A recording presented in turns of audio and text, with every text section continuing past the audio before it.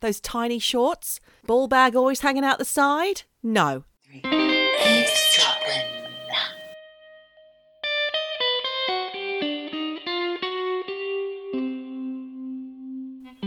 Well, good hello. Good hellos to you, Michelle. Well, that wasn't quite a good morning or a hello. Good hello. It was a mixture of all. Good hello to you. Hello, Michelle. How are you today? I'm great. It's sunny outside, hot and beautiful. How are you? I'm good. Same here. Wherever I am in the world right now, it's pretty nice as well. Having a good time where you are? What are you doing? I'm exploring Stockholm in sunny Sweden. That's where I am. Wow. I'm going to be hanging out with the fam. So Nice one. Not my fam. No, someone else's. Because they're the only ones that'll have you.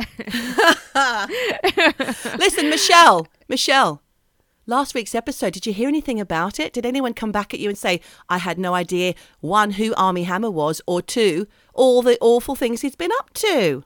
No, I didn't. It's been radio silence. silence, I guys. think it's Come on. because nobody knew even who he was. I did look him up, though. Yeah. I mean, do you know what? He's a pretty good-looking dude. Like, you can see why the ladies love him. You were desperate to know what he looked like. He's all right. He's all right. Would I go there knowing No. that he wants to eat my rib? No. Or munch on a toe? Probably not. Exactly. Let's give him a wide berth. And I'm sure, you know what? I'm pretty sure we'd probably be in his swipe to the left or the right. I don't know which way you go when you don't like the person. Oh, gosh, it's been so long. I think it's a swipe left if it's a yes? no. I know. Okay. A swipe right. So we would be in the bin, basically, you and I. I don't think Yeah. we'd get a second glance, really, from Armie. Do you think? No. Speak for yourself. Look, I think he'd be potentially up for anyone who's Anyone willing? to give up a pinky. So, for a snack. Oh, wow. Listen, Michelle, I've got a shout out today for a lovely man by the name of Marcus. Okay. He has started listening. He's a friend of mine from work, and I mentioned that I did a podcast. He was dying to know what it was. I told him, and I thought, that's the last I'll hear of it. Most people just go, oh, yeah, no, I haven't listened yet. No, I'll get round to it. I haven't watched it yet, they sometimes say. And I'm like, well, it's something that you listen to. It's a podcast, like a radio show. But they just kind of can't. Some people just don't quite get the measure of what a podcast is. But Marcus did, and he listened to not one but 4 on the go. He said he just couldn't stop listening. I love you, Marcus. Here's a massive shout out to you, Marcus. And please keep listening. The one that he really liked, the one that stuck out for him was the one that we did about feral children. And it's funny because another listener, Karina, a.k.a. Karina Vagina, as I call her, I don't know if I should put that on there, has said the same thing. She was absolutely fascinated by that story that you told about the Ukrainian girl who was raised raised with dogs because she was abandoned by her parents. And she pointed out that she was in the Donbass region. So she now will probably have been moved on into Russia because that's what they're doing with a lot of the people in institutions in the Donbass. Jesus Christ. She says. That's scary. Yeah. Oh, that's really awful. So I wonder what happened to that girl, Yulia, was it? And what was her name? Do you remember? Olena. Oh, God. Oksana. Oksana. That's right. God, you've got a good memory. You haven't got the old middle-aged menopause memory. I'm drinking a mushroom coffee right now, Michelle. It's barking up all my synapses. It's hitting all the right spots.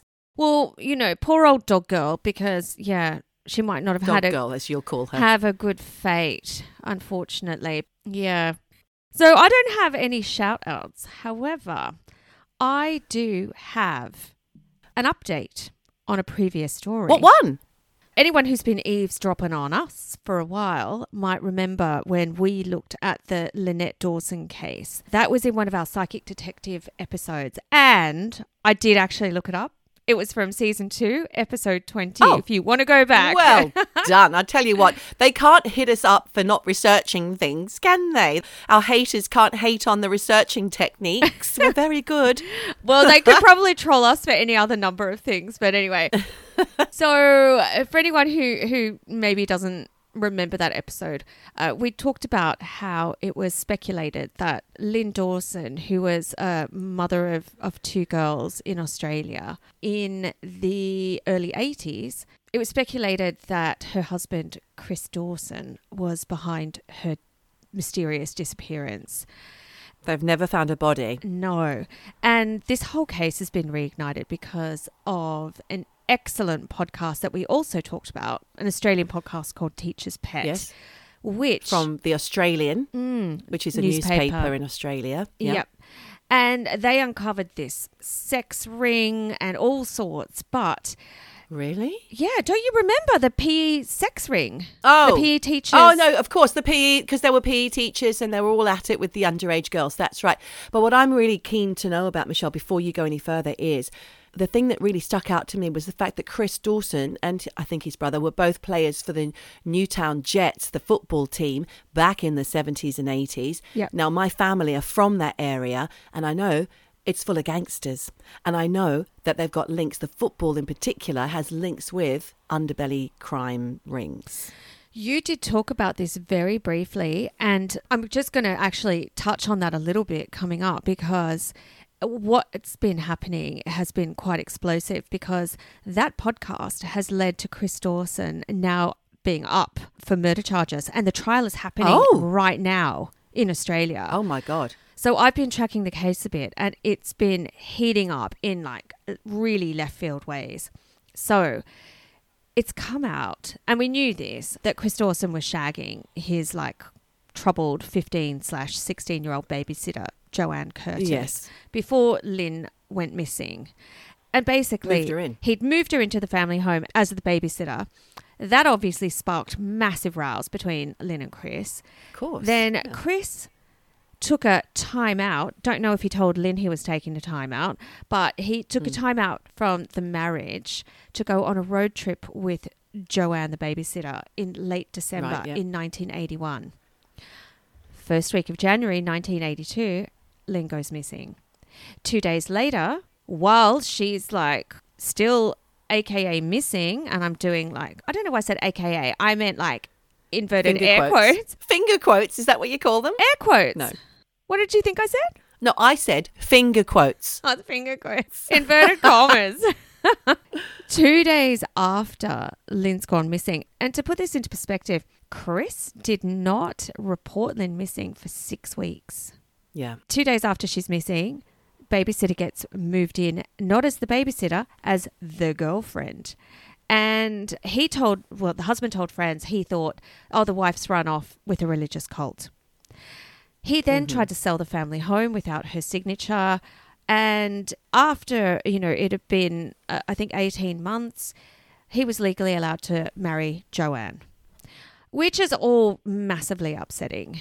But it's come to light in the trial that Chris and his twin brother, Paul, they were recorded by the police, had their phones tapped in 1999, and there is a phone recording that was played in court, the gist of which was that Joanne had more to gain from getting rid of Lynn than apparently Chris did, and that Paul, the brother, now remembers a conversation with a conveniently now dead family friend called Elva McBay, who supposedly told him that Lynn had been threatened by Joanne at a birthday party, where apparently Joanne said to Lynette if she got in her way, she'd get rid of her. She was 16.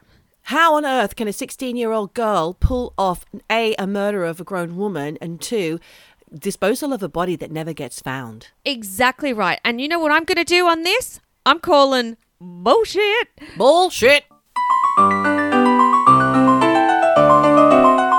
Bullshit.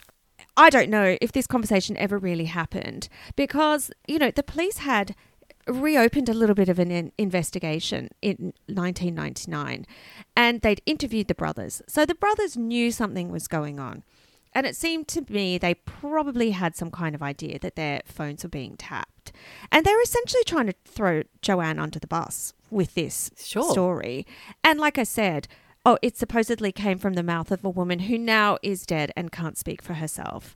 By all accounts, Joanne had, and she was a teenager when she got married, so from about 15, 16 and married at 18. And I'm pretty sure that pretty quickly the coercive control that Lynn suffered happened to Joanne quite quickly as well. That is exactly what happened. She had a pretty harrowing married life with him. Like you say, controlling. He was even violent, and apparently he just made her life hell. If you think about it, did Joanne really have more to gain from killing Lynn? You know, didn't Chris hold all the cards at this point? Because of course he got the teenage bride. You know, he got the house. He got the life insurance. He got the joint money. He got the family and the young girl. So I just don't buy into that line of inquiry. The daughters, you mean? Yeah. No, me either.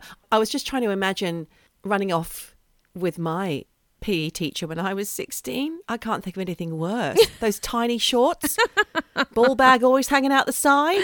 No, I know. No thanks. I know. And look, we had one of those at my school. And I think I had mentioned in the previous episode, he came knocking on my door one Saturday. That's right. Yeah. And it's always the PE teacher. It is always the PE teacher. Sorry, PE teachers worldwide. I am sorry to cast the net wide and cast aspersions upon your character. But all I'm saying is there's a couple making bad names for you guys. And also, we always used to make fun of the fact that they were called a PE teacher because PE was a premature ejaculation. So it's like, whoop, sorry.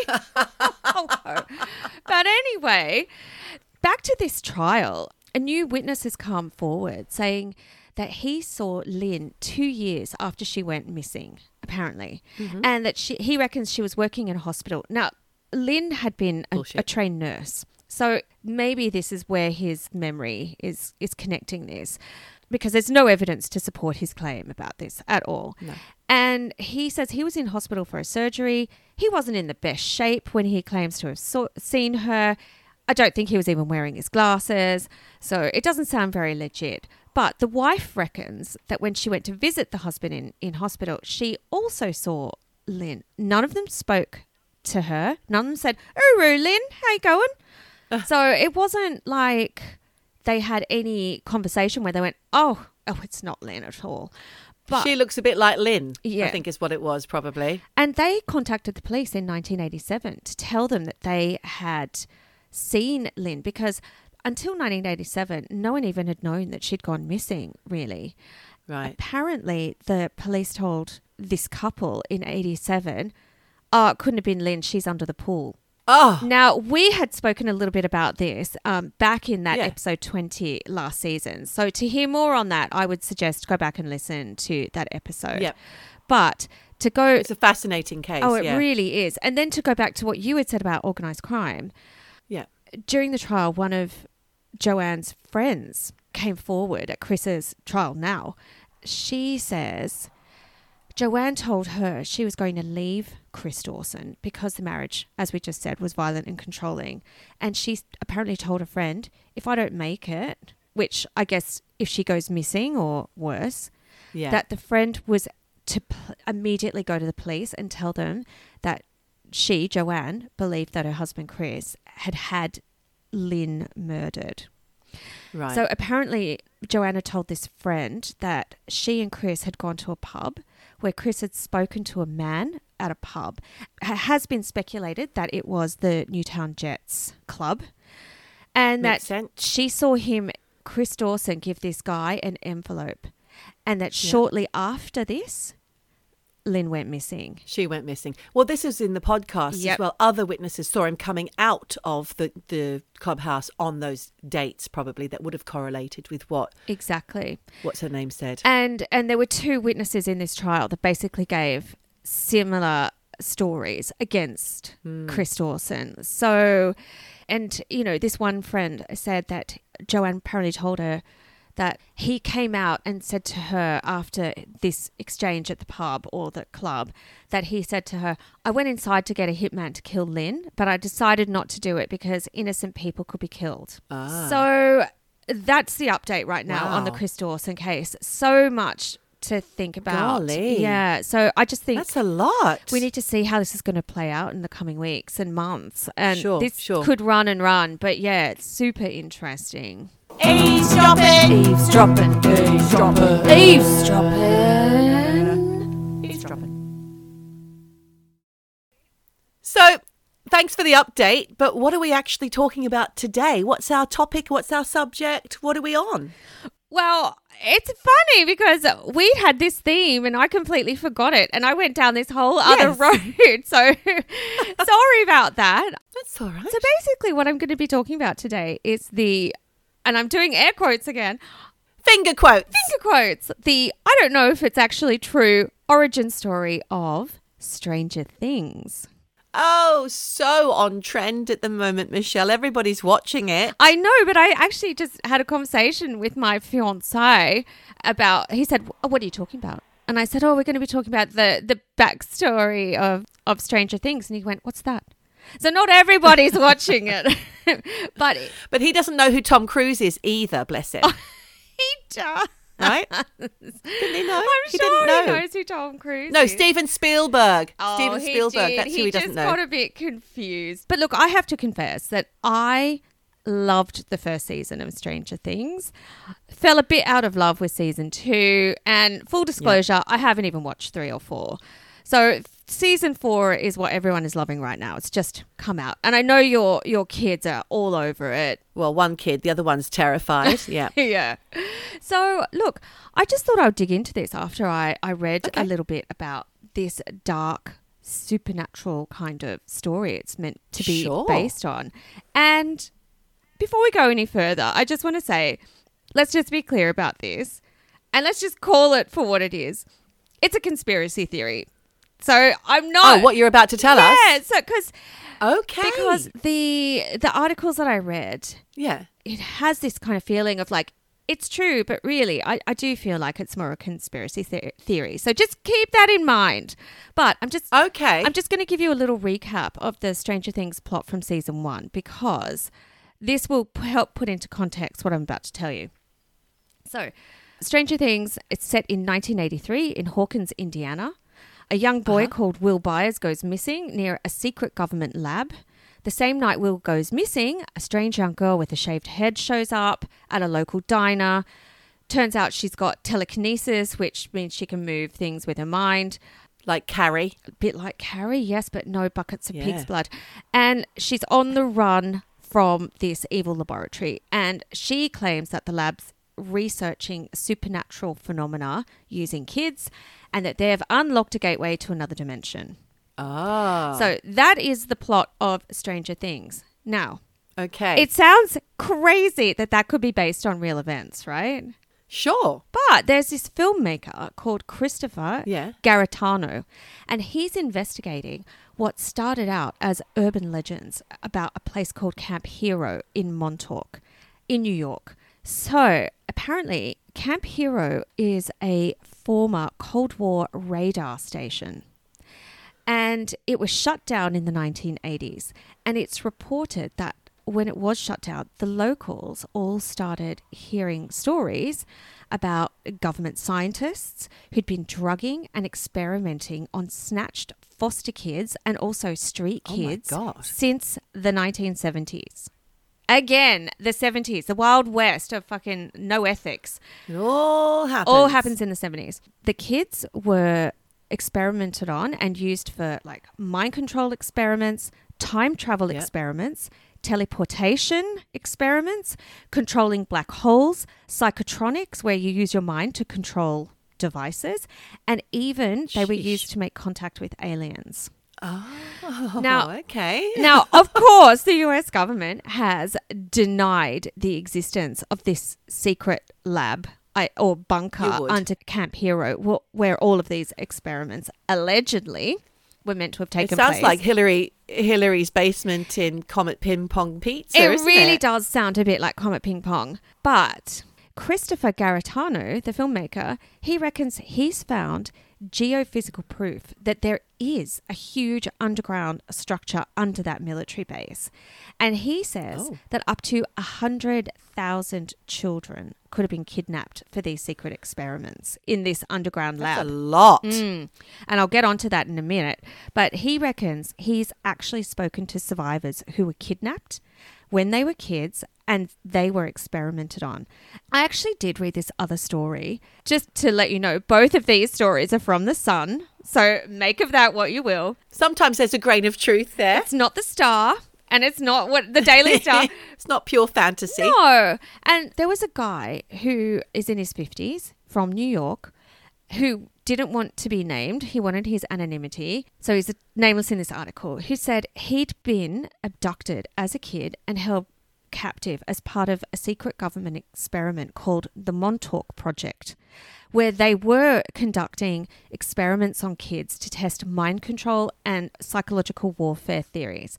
And he reckons he was abducted for different periods of time in 1980 and 1981. And he says he was taken to an underground lab beneath Camp Hero, where he was tested on against his will. He reckons he was about 12 or 13 at the time, or between those two ages. He's now in his mid-50s. Fucking hell. Bloody hell. And he reckons he only remembered any of this from recovered memories while he was under hypnosis in 2018. So I'm just going to read a few words that he has to say on this. And these are his words. He said, "We were riding around Montauk on bikes. We had this little BMX gang. This kid I'd seen around before, who was a bit of a loner, talked me into riding my bike with him to the Montauk base. Then, these are my words. From there, apparently they went through security gates, and the guy and his friend were greeted by two men in dark suits. And they were told, hey, there's really cool stuff inside. Come inside the base. You know, come in and check it out. Stranger danger. So they did. They were led down a dark path to an entryway where they then continued down a pitch black tunnel, and eventually they came to this sunken house with a collapsed roof. Don't even know what that means. But he says, and these are his words, I don't know how deep it went, but I remember going down to the second level and then just blacking out. I don't ever remember leaving. How long was he there? He was there on and off different periods. So he kept going back? Apparently. Because they were abducting. But he doesn't have any actual memory of it, only a recovered memory. Yes. Yes. Now, Geordie's giving me the face here. A quizzical look Yes. coming your way, Michelle. Well, just hold on to that quizzical look because it gets quite crazier. Because look, if this actually was true, surely his parents would have alerted the police at the time. A search would have been made for a missing kid. And I'm just saying that, you know, if this was a book, I would flag this as a plot hole. But moving right along. Plot hole or bullshit. Bullshit. The dude goes on to say that while he was under hypnosis, he remembered being in different rooms inside the underground bunker, including being naked and strapped to a table with wires attached to his head and body. Yuck. And he remembers there were other kids being experimented on as well. And these are his words. He said, we were being held in a concrete room beneath the camp's radar tower. There were around 70 other children in the room. We were all dressed in the same clothing. I don't remember leaving that room either. So I think that they were either drugging us or using gas on us to either make us not remember or pass out. He says, and these are his words, they were using our energy and trying to figure out if something was going on with us. The group I was with was all boys and we were taken against our will. I think that they had machines that were manipulating time. It was either time or dimensions. It was not normal stuff that they were doing. It wasn't like they were testing us with drugs to see if we got tuberculosis or something like that. He also said, and look, this actually kind of reminds me a little bit of John Ronson's Men Who Stare at Goats, which if you don't know about that book or you haven't read it, it's a non-fiction book about the US Army conducting mind control experiments where soldiers would try to stop a goat's heart and kill it just by staring at it. So, you know, the US government were doing mind control experiments. That has been documented. Oh, yes, they were. They really were. So this unidentified dude says again that while under hypnosis, he and other boys who were in the bunker were handed guns and told to kill a row of people in front of them. But they were facing away from them, so they only saw the back of their head. And he says, I remember shooting all these people in the back of their heads, but we never looked at their faces.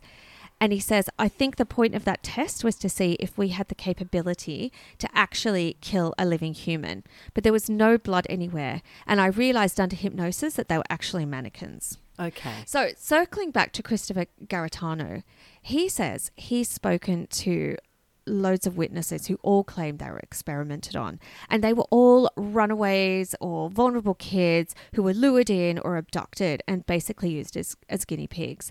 And he says that thousands of kids were murdered and dumped after they'd been experimented on, and that there might have been links to organised crime related to the Montauk Project. And these are his words. He says, I've heard about children being kidnapped and murdered from every single one of the people I've spoken to about this. And look, when I was thinking about this, it seemed unbelievable to me that thousands of kids could just go missing. And like I said, you know, Christopher Garetano reckons there were over 100,000 people or kids experimented on during 13 years during the 70s and 1980s. And that's a lot of people. So I did a quick search for how many people go missing every year in the United States. This is what I was going to say next, Michelle. It is a lot, but actually I think, you know, that kids just do go missing. And there are, if you look at each state in the United States, for example, it would end up being a lot. Well, that's the thing. So tell us, what did you find out? Well, I went to the government stats from the FBI actual website. 2019 missing person and unidentified persons statistics report said that as of December 31, 2019, there were almost 87,500 active missing person records for that year. Wow. Of which 35% were under the age of 18 and 44% in total were under 21, which seems kind of low figure considering that the population of America in 2019 was just a smidge under 330 million. However, there were 609,000 people reported missing, but 607,000 of those reports were cancelled. So I'm not good at maths, but I think there's around, give or take, 100,000 people that are on the books, but they're not actively missing from that year. Okay. We're looking at probably closer to 200,000 people a year actively missing in the United States. And when you put that into the context of 1980, when there was 100 million people less in the United States, it is possible to have 100,000 kids experimented on over a 13-year period, right? Back then, too, there was no internet, no CCTV, no joined up systems for reporting or locating missing people. So I think it's probably would have been a lot easier back then for people just to disappear. I mean, we talked about Connie Converse, you know, she just went missing in the 70s. And I think people were just more accepting of it. They're like, yeah, she went to another state. We never heard from her again. So I think it is possible. And look, if they were troubled teens, they were runaways, you know, they were kids who got messed up with gangs or drugs or prostitution, they're the kids that were being targeted, according to this Christopher Garetano. Right. So who knows? And look, to be fair, Christopher Garetano says he doesn't know either.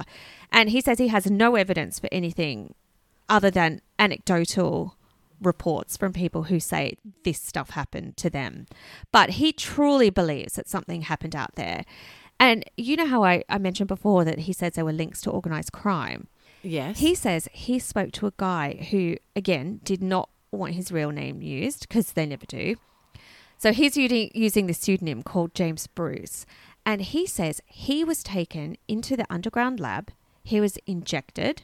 He was subjected to mind control experiments. And he reckons kids were murdered and their bodies were disposed of through organised crime mobs.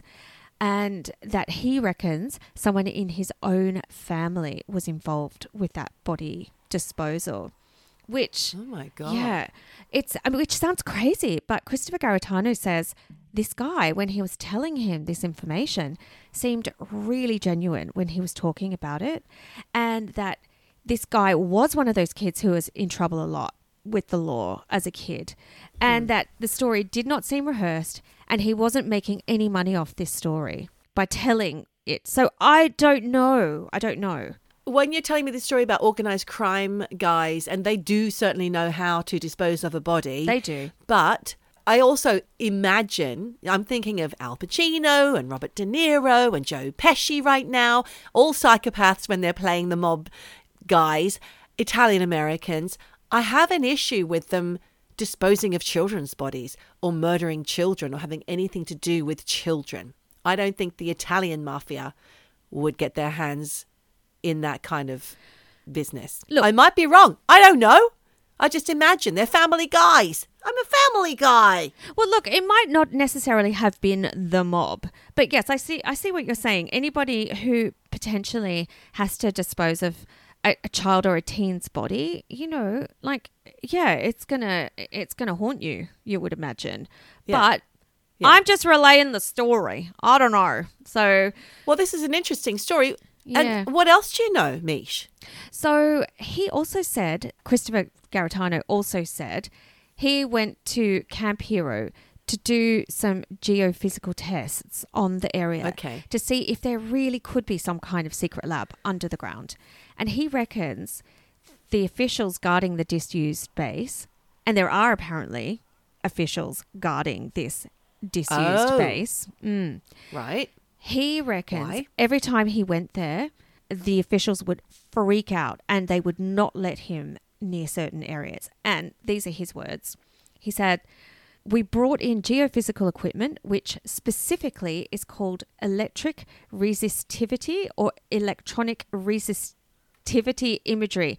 Neil, scientist, help me out here.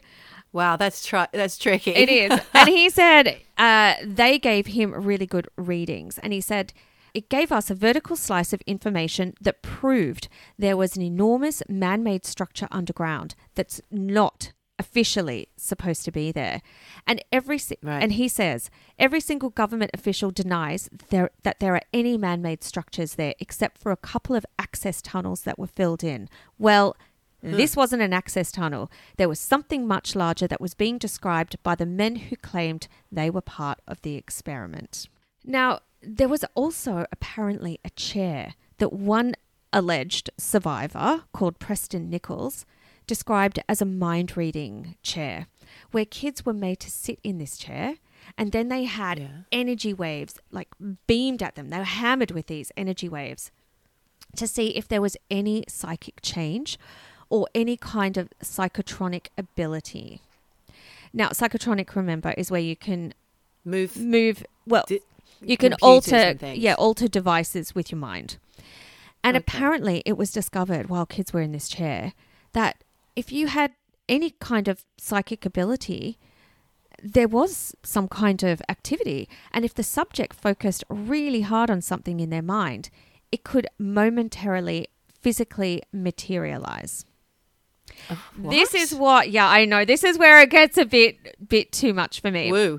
But a bit woo-woo. And this is where Preston Nichols sort of lost me, because he's saying basically they were able to take things from a subject's imagination and make it real. And this is where Stranger Things comes in, because Preston Nichols reckons apparently a monster was once materialized from a kid's mind and it went on a rampage through the airbase. Which, to me, again, I gotta call bullshit on that. But if all of this really did happen and kids did go missing and they were experimented on and little wormholes opened up in space and time travel portals were, sucking people in and putting them into different times and places and monsters were being conjured, well, it's fucking terrifying. Absolutely it is. If a kid can just imagine something and there it is in front of you going nuts. I know. I kind of want that to happen. But if it's not true, then I think the producers have made a really great TV series. Absolutely. And that is the origin story of Stranger Things, apparently. Amazing, Michelle. What a lot of shit. Do you know what, though? I think there are elements in that which could have some kind of basis in fact, because we do know that the US government did conduct a lot of mind control experiments over many decades. Absolutely. You know, I know all about that, Michelle, because I've just done my research on MK Ultra. That's a CIA mind control, isn't it? CIA mind control. So while you were telling me that story, I was thinking a lot about, yes, there are mind control experiments, and they've been going on for years, decades. Yeah. And they have been proven to be true and real. And I'm going to tell you all about it right now. I can't wait because I know only the haziest little hint about MK Ultra. Well, it does sound like a gun. Like it sounds like an MK Uzi Ultra. to me. It's like, pass me the MK Ultra. It sounds like a hair dye to me.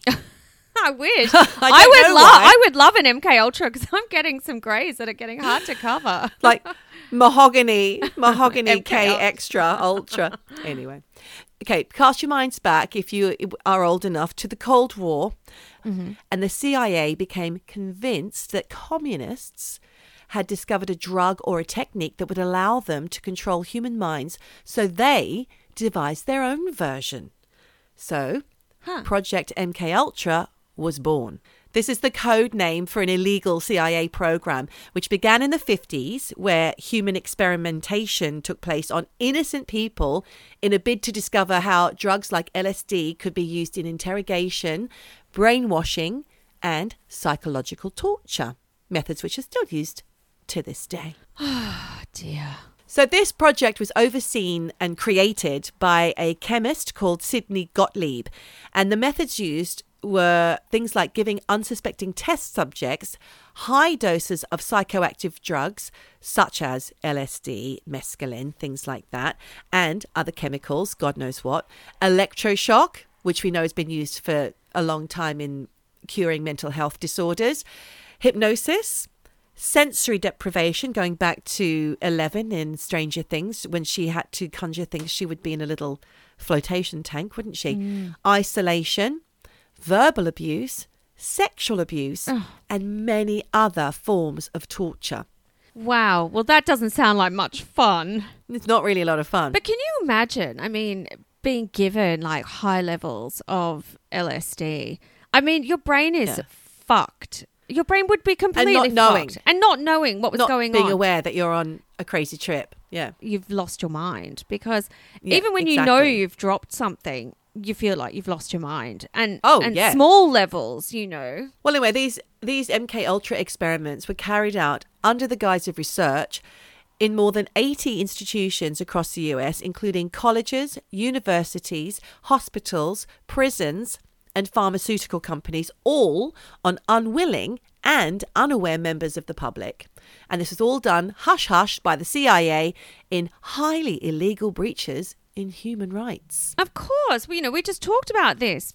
Like, Exactly. no ethics. And I say the 70s was the Wild West of like zero ethics. Absolutely. Well, 50s, 60s, like anything before the 70s as well, It's even worse. It is even worse. And I wonder if these people were, like we just talked about with the Montauk Project, if they were snatched or abducted. Well, let me tell you. Yeah, tell me. Journalist Stephen Kinzer, who wrote the book Poisoner in Chief, spent several years investigating the program and calls the operation the most sustained search in history for techniques of mind control. Right. So even more than the Montauk Project. Yeah. If that was even true. It was a continuation of World War II Japanese and Nazi concentration camps. So in those camps, Nazi doctors at, say, for example, Dachau concentration camp would use mescaline on prisoners, which inspired the CIA. And Kinzer said that the CIA secretly recruited Nazi torturers and vivisectionists to continue their work on thousands of subjects and were brought to a place called Fort Detrick, which is in Maryland in the United States, to instruct CIA officers on how long it took people to die from sarin. You remember sarin? That's the nerve agent which was developed in 1938 in Germany as a pesticide, and it's man-made toxin. It was used in 2 terrorist attacks in Japan in 1994 and 1995. That's another story. We'll talk about that another time. But can you imagine sitting around, like being a government scientist, sitting around going, right, how are we going to get ahead of the Russians? Let's just, inject people with drugs. This far. Exactly. We suspect they're doing this, so let's go nuts. It sounds horrifying. And how do you live with yourself? Who knows? Sorry, continue with your great story. Thank you. In 1953, American bacteriologist, biological warfare scientist, and an employee of the United States Army Biological Warfare Laboratories, sorry about that mouthful, but you need to take this all in. His name was Frank Olson. He's the guy I've just been talking about. He's an employee.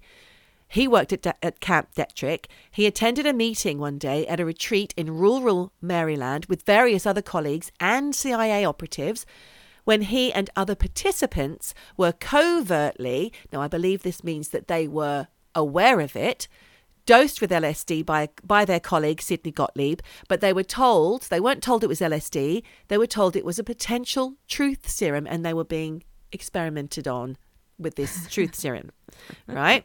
Sorry, I shouldn't laugh, but that's horrible. It's not a funny story. Take a truth serum. When Olson returned home to his family the next day, he seemed different. He refused to eat, seemed distant, and wouldn't attend to his children. At one point, he told his wife, "I've made a terrible mistake." MK Ultra had been operating for about 7 months at this time, and barely 24 men knew the true nature and the intentions of the project. I should point out, actually, that I got a lot of this information from a CBC? I can't remember. The Fifth Estate, it's called. It's a Canadian podcast called Brainwashed. And I'd listened to this about a year ago. So I knew a lot of this stuff and I've been dying to talk about it. So anyway, some days later, Frank Olson and his boss, Lieutenant Colonel Vincent Rouette, arrived at work at Detrick, both still in bad shape from the retreat where they were dosed, right? Rouette later recalled that Frank appeared to be agitated and asked Rouette if Rouette should fire him or if he should quit. So he was all over the shop. Rouette managed to calm him for the duration of the day, but the next day, Olson came to work again, even worse.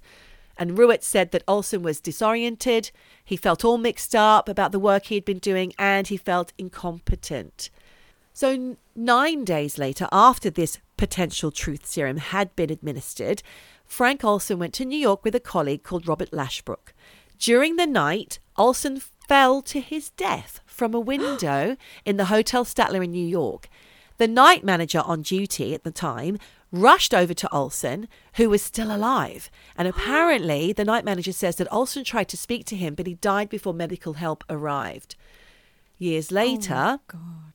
I know, terrible. Years later, the night manager recalled, "I've never encountered a case where someone got up in the middle of the night, ran across a dark room in his underwear, avoiding 2 beds, and dove through a closed window with the shade and curtains drawn." So it's a bit fishy. He obviously was given like massively high dose of LSD. He told his wife, "I've made a mistake." Yep. Like his brain was never coming back. He was losing it, absolutely. But also he seemed to be a bit of a liability, I think. So the US government, of course, described his death as a suicide, then misadventure, but others allege it was murder. And it was thought that he was chosen as this subject because he was suspected of being a security risk, or was he disposed of because he was suspected? You can find out by watching a series on Netflix called Wormwood, starring Peter Sarsgaard. So you can go and watch that and find out more. So going back to this journalist Kinser, who wrote the book Poisoner in Chief, he says Gottlieb wanted to create a way to seize control of people's minds, and he realized it was a 2-part process. First, you had to blast away the existing mind. Second, you had to find a way to insert a new mind into that resulting void. We didn't get that far on number 2, but we did a lot of work on number 1. Oh. So what, they just blasted away the old mind, left you with nothing? Nothing. Nothing exactly. inside. A void, yeah. Empty in the coconut. So due to the top secret aspects of the case, it's difficult to establish the cost of the human lives that were involved. And it's unknown how many deaths occurred directly as a result, but lives were definitely ruined. So going back to my CBC podcast, Brainwashed, there's another story on there.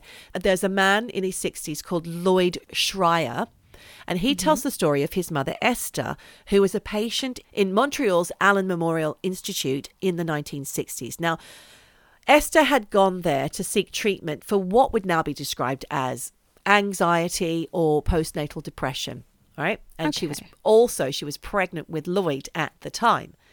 There's a man there called Dr. Ewan Cameron.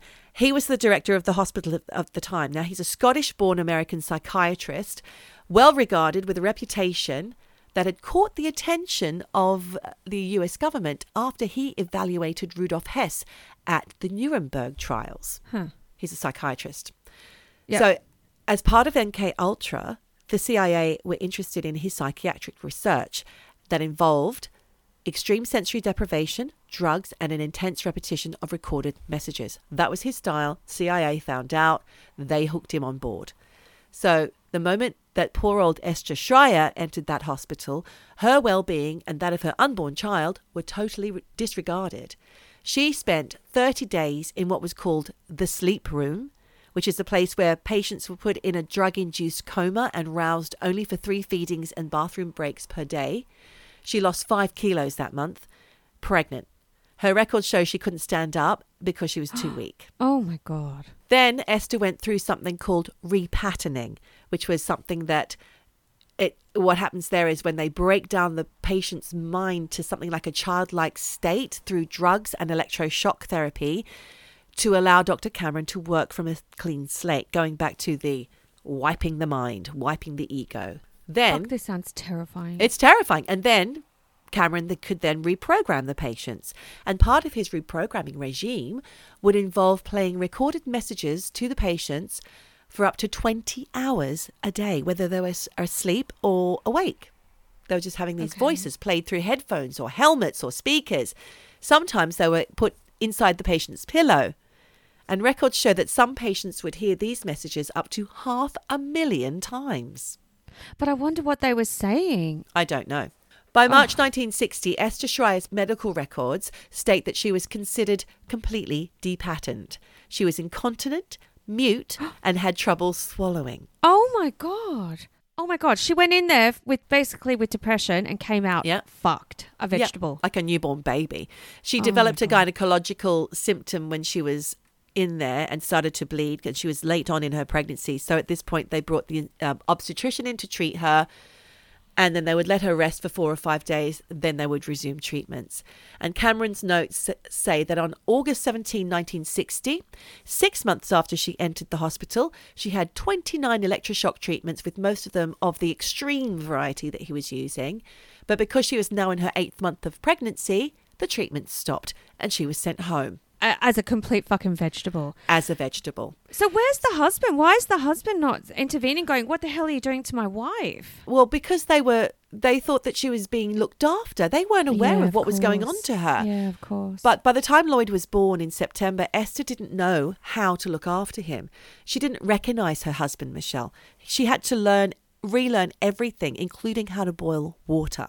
Oh, God. But 20 years after the experiments were first publicly exposed, in 1994, the Canadian government offered compensation for people who were experimented on by Cameron from 1950 to 1965. So he was doing these experiments pre-MK Ultra. And obviously, the government put their hand up and said, yeah, this was fucked. We're going to give you some money. Yeah, absolutely. Terrible. And some people believe that Cameron started his experiments in the late 1940s. The patients had to prove that they had experienced full or substantial depatterning to be eligible. So going back to Gottlieb, so that's just that story about the Canadians. There's a lot of them, a lot of witness statements as well on the podcast and on the news programs, because it's been proven and obviously they got compensated. It happened. Now, going back to Sidney Gottlieb, who is the godfather of the MK Ultra project, in a way, he was more influential to counterculture than Timothy Leary and that lot, because in the 1950s, he arranged for the CIA to pay $240,000 to buy the world's entire supply of LSD. What?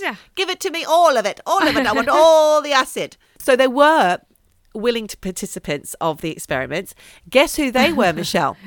Ken Kesey, the author of One Flew Over the Cuckoo Nest, who got his LSD in an experiment through MK Ultra, as did Robert Hunter, who's the lyricist for the Grateful Dead, and poet Allen Ginsberg. They all had a pop at being deprogrammed through LSD, but they thought it was fantastic. They fucking loved it.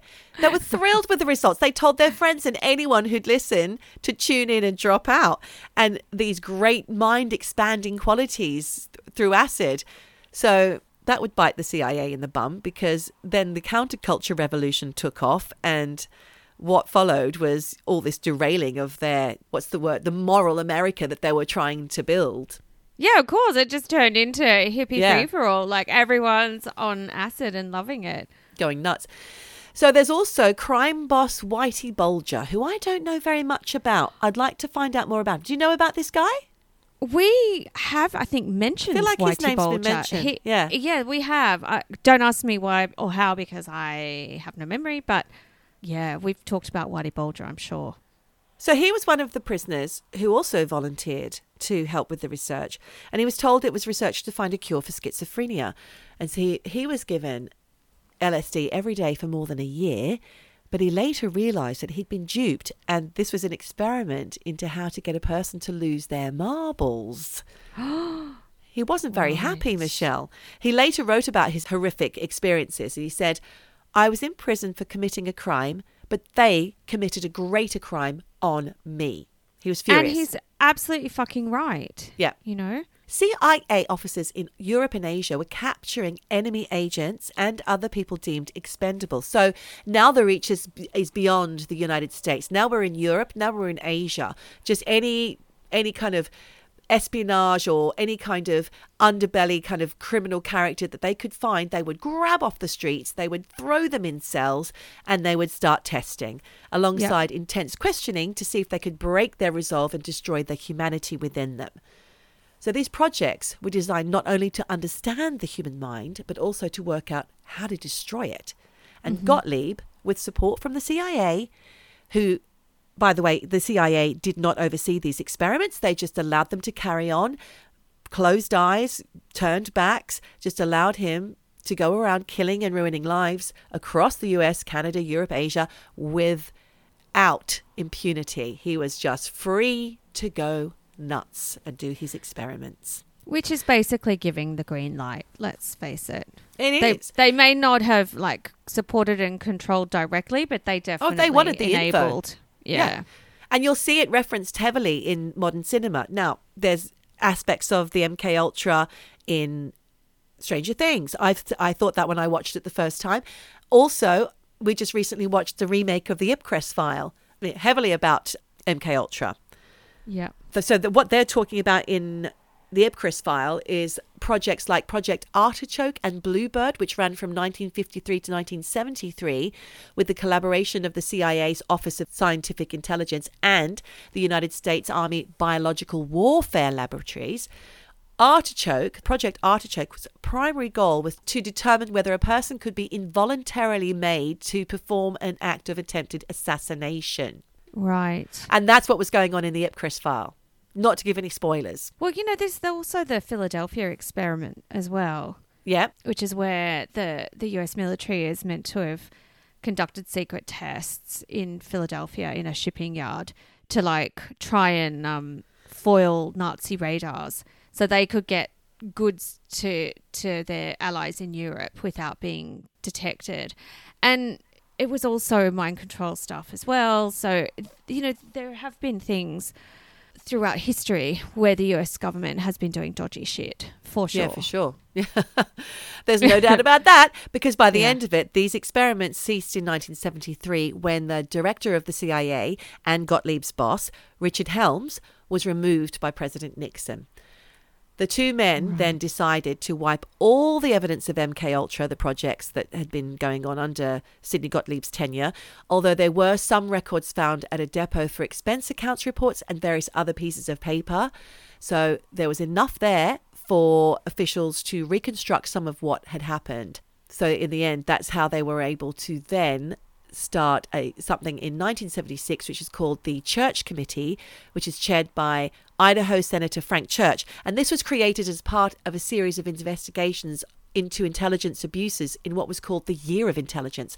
So not only did they uncover that in the report, in the Church Committee report, not only did they uncover MK Ultra, they also found something called COINTELPRO, which involved the surveillance and infiltration of American political and civil rights organization, including attempts on Martin Luther King's life by the CIA and by the government. Then there was something called Family Jewels, which is another CIA program to covertly assassinate foreign leaders. This shit was going on, and they found out about it, and it is now in public records, yet people still trust the CIA. I can't understand it. Operation Mockingbird is also a systematic propaganda campaign with domestic and foreign journalists operating as CIA assets, and dozens of US news organizations providing cover for CIA activity. What a shadowy little organization the CIA are. Really? And they've got, dodgy little fingers in all sorts of pies. As Snowden can tell you. And then there's Project Shamrock, in which the major telecommunication companies shared their traffic with the NSA, which is the National Security something. NSA, what's that stand for again? I can't remember. Association, thank you. So I'm just going to end with Dr. Ewan Cameron's legacy, which was felt at none other than Guantanamo Bay on suspected terrorists and Al-Qaeda suspects who were mentally broken and tortured using the same techniques pioneered by this lovely Scottish doctor. So it didn't end in 1976. It carried on. They still use the techniques to this day, probably in loads of different places underground, which we don't know about. Horrific. God, that's just terrifying. But I mean, do you remember that when Guantanamo was happening, people were shocked and horrified by the torture treatment. tools that were being used? Yeah, stress positions and waterboarding and isolation. Sound babies torture. Crying. Yeah, bullets, like tapes of bullets going off nearby and women screaming and babies crying. Absolutely horrific. But look, all of this stuff, look, you go online, you just type in the most simplest of searches, and there is so much on all of this stuff. Like I said at the top of my story, let's be clear, this is a conspiracy theory. But what are the grains of truth in all of these? Well, yeah, yours isn't. And, actually, when I was just mentioning about the Philadelphia experiment, I forgot the main thing, which is, yes, they were trying to use trick the Nazis with these radars. Yeah. But apparently, and I think actually, is there a Tom Hanks movie? Philadelphia. No, that's about AIDS, isn't it? Wasn't he like... Oh, yeah, maybe you're right. Oh, yeah, maybe it's a completely different thing. Yeah. Philadelphia something. Not that one. No. But the part of this Philadelphia experiment is that, yes, they were trying to, knock out Nazi radar vibes, whatever. But apparently they reckon they accidentally caused a battleship to travel into a different dimension through time. What? Yeah. And there was a story about this made in 1984. I'm going to have to look up what it was. And, they're saying that, is it real? Is it folklore? I mean, again, conspiracy theories, stories, who really knows? But there is so much about the Americans just experimenting on its own citizens to try and get ahead, get a military leg up. And, this goes back also to what we were talking about just a few weeks ago with the aliens and all of the UAP investigations and the new government bodies. It's all to do with not protecting human life, but about military advantage. So absolutely, yeah. What they get away with in the name of military advantage it's scary. But are they getting away with it? I don't know. Let's hope not. No. Let's hope that more church committees happen and we find out more about what's been going on and we can put an end to it. You know what I say, Michelle? Everybody just live and let live. For God's sake, just get on with it. You don't need to keep trying to get leg over, getting a one up on other countries and spying and all that. Just have a nice time, guys. We're on a nice planet. Do you know what, Geordie? Chill out. I do think getting a leg over actually means something different. I realised that once I said it. I apologise. Everybody just get your legs over and forget about war, for God's sake. Do you know what? The world would actually be a better place if everyone did just get a leg over more often. There'd be lots of happy people enjoying watermelon sugar. As long as it's consensual, Michelle. As long as it's consensual. Let's just make sure that caveat is in place. But listen, I think we have come to the end of our chit-chat today, my love. Thank you so much for that incredible story. Yeah, I really loved it. That's my pleasure. Thank you for yours and your update on Lynn Dawson. But I just want to remind everybody that we do actually have a way that you can support us. If you're loving what you're listening to, if you want us to have more time and more money to spend on making things better, go over to our Patreon page, which is www.patreon.com/I don't fucking know. Patreon Eavesdropping, Nochi. You'll find us. You'll find us. And we've got links on the website as well. On the website. Over there, you can pledge money per month and get extra things and lovely, yummy stuff that we're coming up with all the time. And not only extra content, but also merchandise in the near future. But also, you can just give us a tip because you like us. Why don't you do that? I mean, it'd be a nice thing to do, wouldn't it? I mean, look, I give tips all the time. I give tips tip. to waiters. Thank you for your service. Here's a tip. Yeah, I throw a coin in a hat for people who are doing good music on the street. You know, chuck us a tip. We'll be very grateful. We're very happy for anything. But, you know, I do think also, Geordie, it does bring us to that point in the show where we say, wherever you are, whatever you do, just keep eavesdropping. Eavesdropping, eavesdropping, dropping, eavesdropping, dropping, eavesdropping, eavesdropping, dropping, dropping, eavesdropping.